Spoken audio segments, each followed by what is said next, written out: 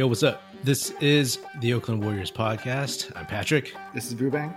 And Vubang has some thoughts on this new NBA coach dress code. He is mad. No, I'm very happy about this. I think that this is a long time coming, and this goes all the way back to David Stern changing the rules for basketball players who are injured sitting on the bench, aka the Allen Iverson rule. What's the new dress code? You have to wear a suit. I mean, players have to wear a suit now. After Allen Iverson, would wear baggy clothes to sitting on the sideline, David Stern instituted the suit rule. So eventually what it led to is an entire fashion trend of NBA players completely changing overall fashion and then becoming sort of high fashion for the past decade or so. And now, and every also related to that is all the coaches were always wearing suits to games, which is hilarious to me because you compare it to baseball where the coaches, the managers dress like the actual players, even though they're just obese, or football where they're just dressed like they're little boy models for Old Navy with khakis and polos. It was always weird that the NBA coaches were wearing suits, but after the bubble, they allowed them to dress down, not have to wear a coat jacket anymore, which means they get to wear polos and Under Armour dry fit pants and track suits, and as long as they all match. And I guess they have to match each other because it'd be weird if the opposing team was wearing something totally different, which was less casual or more casual. But I think it's a long time coming. I think the players are the main part of the game, so they should be dressed up, and the coaches should fade into the background and just all look uniform, which is great. It definitely does have. I can go off on sort of the racial and racial socioeconomic reasons behind all of this that are impactful, but I won't. Right. So is this new dress code, is it just during the COVID seasons where there's no fans? And so, really, what's the point of getting dressed up and everything feels a little bit more casual? No, it's from here on out. I think that's the case. I think I was reading up on it, and apparently after they realized that all the coaches had to wear suits back in the day, the NBA struck a deal with the Men's Warehouse, and so they all got Men's Warehouse suits. And so in some ways, this is actually an economic decision now, because every time I see what the Warriors coaches are wearing, it's a totally different Warriors outfit. Like it's a different polo. Today they wore long sleeve black shirts. Right. And I feel like it's just going to be a promotion for all the new sportswear that 45-year-old to 55-year-old fans can wear. Exactly. Because it's just the stuff that you would wear golfing. They're marketing to the old dudes. When I see something that I like, then I'll know that I should, that I'm old. If I see something like, oh, that looks nice, maybe I should buy one too. I think it's great. I'll be honest. I like a good suit, so I may not fit in any of mine anymore. I'll miss the suits. The only coach of the Warriors that wore a suit really well was Mike Brown, and there's only one head coach in the NBA that knew how to pick out his suits. Do you know which one it is? In my opinion, can you guess? It's Quinn Snyder. Quinn Snyder. I think Kerr looks good in a suit. I mean, basically, if you're not fat and you have a suit that like kind of fits you and it's not too baggy or whatever, I think it looks fine. And Quinn Snyder's a skinny dude. Kerr looks good in a suit, but he's also dressed like the dad going to his kid's college graduation. This is the part of the podcast that I'm really excited about. Your deep analysis of Justinian Jessup of I don't even know how to pronounce this, Illawarra Hawks. I mean, I heard it pronounced a bunch of times when LaMelo played for them, and I did look it up. Illawarra is a neighborhood south of Sydney. It's next to Lake Illawarra. Yeah, I watched the highlights that everybody else watched of Jessup, and the kid can shoot. I don't know how tall he is. Was he maybe 6'4" or something?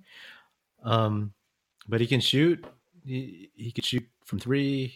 He seemed to have a decent mid-range, but I don't know. Like when they drafted him, what was the deal? Like, was he already signed to the Hawks? So I had a different theory about him without actually looking him up. I thought he was sort of a young up and coming player. He spent 4 years at Boise State. And so in August, he signed with the Hawks of this year. Okay. And so I would imagine that's partly because he probably didn't know if he was going to get drafted, but also because it was in the middle of the pandemic and Australia was essentially open for business closer to the summer, and they knew that they would play. So that probably had a little bit to do with it. And so since the season was going to go anyway, it just made sense for him to just stay there and play, become a draft and stash guy.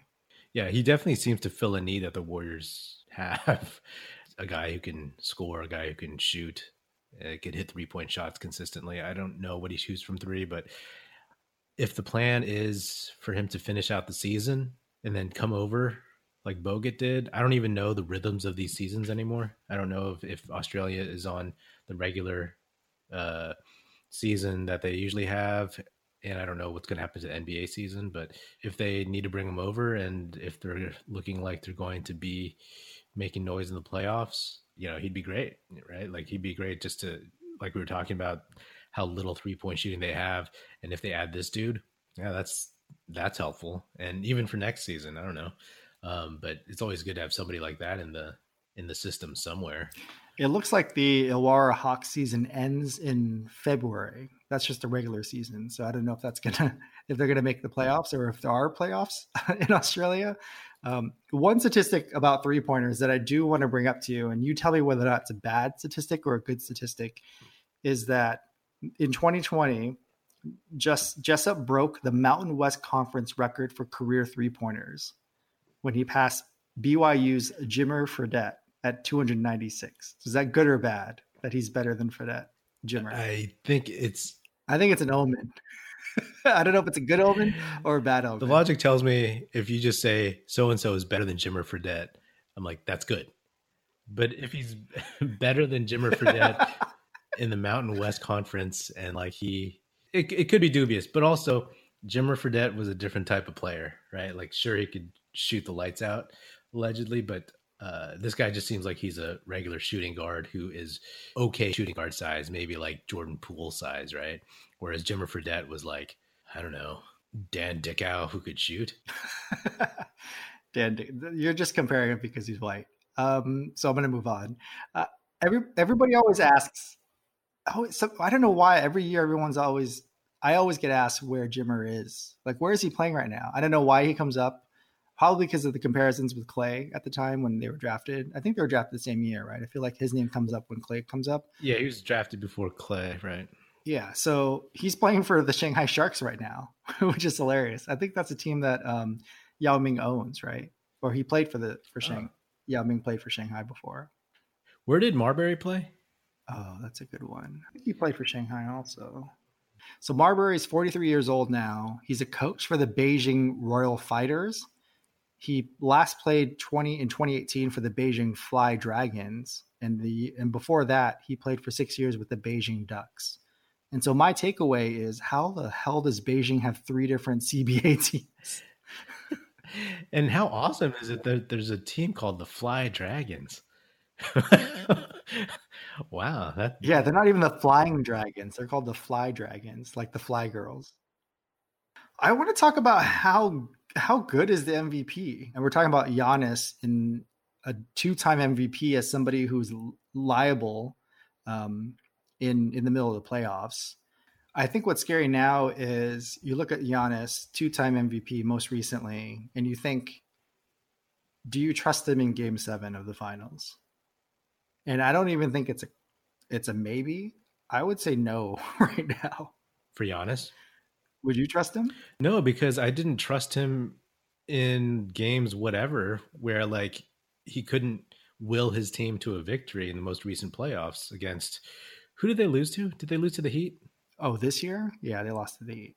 Giannis, I mean, he needs to expand his game a little bit more, because when he gets in the playoffs, and again, it's also who is on his team as a supporting cast, but people just wall up against him. They figured out like some kind of defenses to stop him, and he hasn't been able to adjust. I mean, I'm guessing he'll improve his outside shot and be more of a threat that way as he gets older. But the Giannis that I've seen up until this point, no, I don't trust him. I don't trust him to come up with a clutch shot. Like I trusted Jimmy Butler more to come up with a clutch shot this year, you know? In conclusion, we never wanted you anyway, Giannis, says every Warrior fan. I am definitely one of those fans who likes to say, "Oh, let's see what we got." You know, we don't need that person. What's the maximum you would have traded? I mean, the Warrior fans would have traded a lot, but like, what's the most? What's too much for you? Essentially, it had to be Clay or Dre. Would you not want to trade either of them?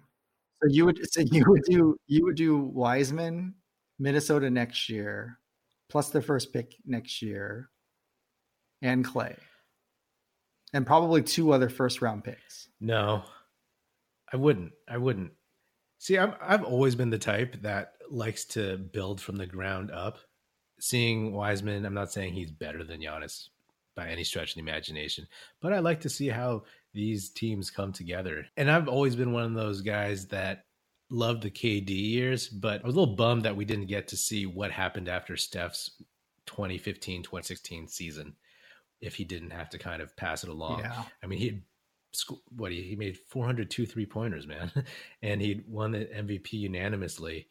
And if they win the finals and KD doesn't come, like, what does he look like after that? Is he going to take it to another level? And we'll never know. So in that respect, in terms of Giannis, yeah, sure, I'd love to have him on the team, but I think what you just proposed probably would have been too much for me. And I'm trying not to be sentimental. I mean, you only threw Clay in there, right? So it's not sentimentality. It's like talking all these picks. And I've seen, I mean, we've all seen these deals where you give away, like the Herschel Walker deal, right? You reference that. And where like a team just gives it all away and then they stink. I mean, the Warriors kind of did that when they got Chris Webber. You know, they gave away all their number ones for a bunch of years, maybe like 3 years to the Magic.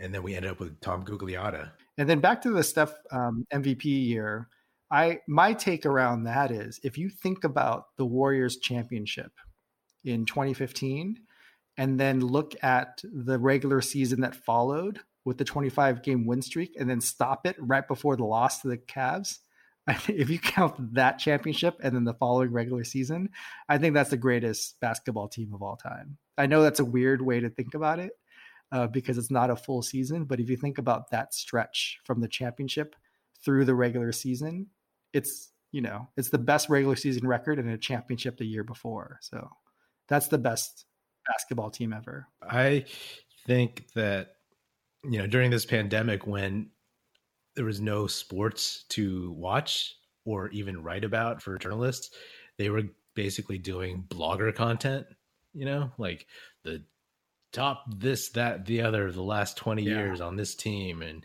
comparing this era to that and this player to that other player, especially when The Last Dance, the Jordan doc came out. People were talking about that team compared to the first KD Warriors team as like the best team. And I'm still like, no, the Warriors team that lost to the Cavs, man, that team was like amazing. That team was, I think that team should be in the conversation, like obviously they won 73, but they lost in the finals. And so that's the stain on them, right? They didn't win the title. I enjoyed watching that team way more than I enjoyed watching any 3 of the KD teams. Yeah, that team was phenomenal. I don't think people understand how good that team was and how they just blew teams away. I was watching the game today and I realized I really should have just watched more of all the glory years of the Warriors, every single regular season more instead of living my life. Yeah, I watched a lot of that 24 game win streak or whatever. And man, that offense was just unbelievable. And they just had all the right pieces fitting together. Yeah, no, that's still my favorite Warriors team, unfortunately, the one that lost. Yeah, me too.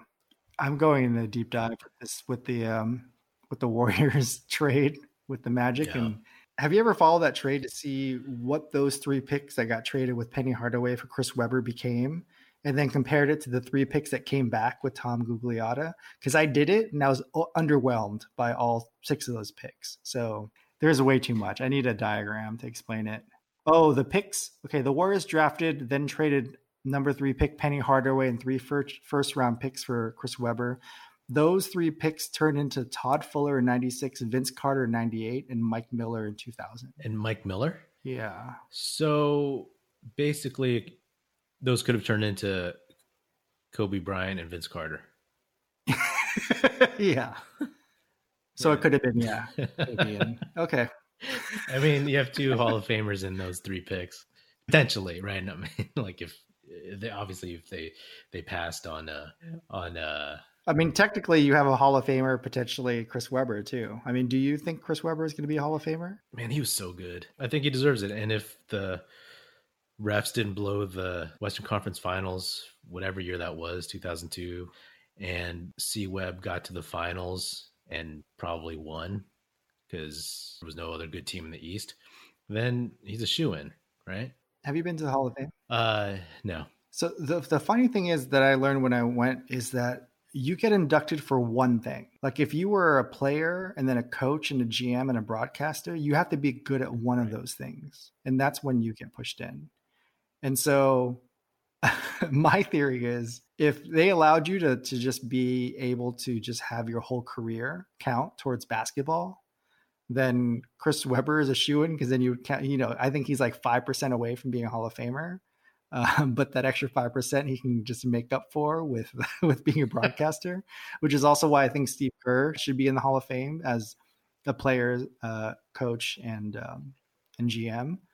I think it's weird that they split it all up, but I guess that's what makes you have to be the best at something. So maybe they have honorary Hall of Fame.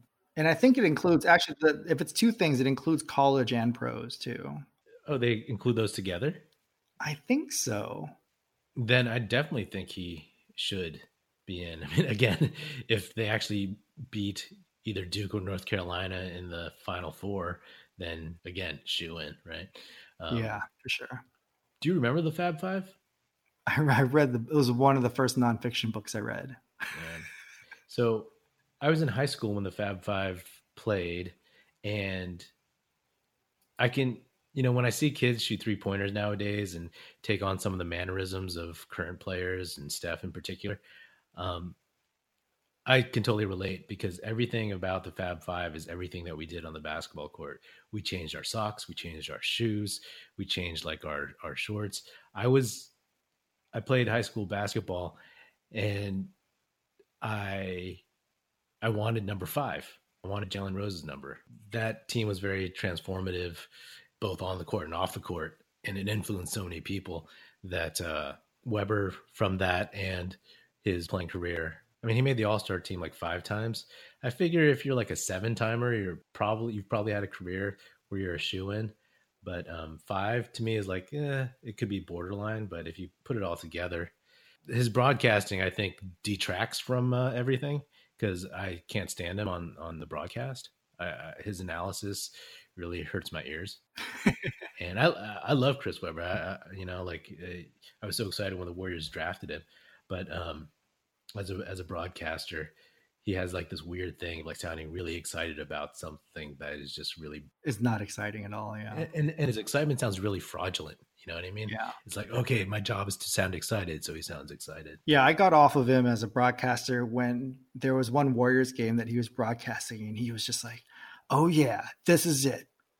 Playing in Oakland, the most exciting place to play right now. The fans are fantastic. And he was just going off. I'm like, what the fuck are you saying, bro? It's as if like, are you not aware? Are you just talking to all new Warrior fans? Because we still hate you to some degree. And now that you're talking about like, this is the greatest place to play. Can you just flash back to when you were 22 and can you go back in time and tell yourself to like, not be a dick when you were drafted and grow up? So that's when I got off of him I got off of the Chris Webber broadcasting train.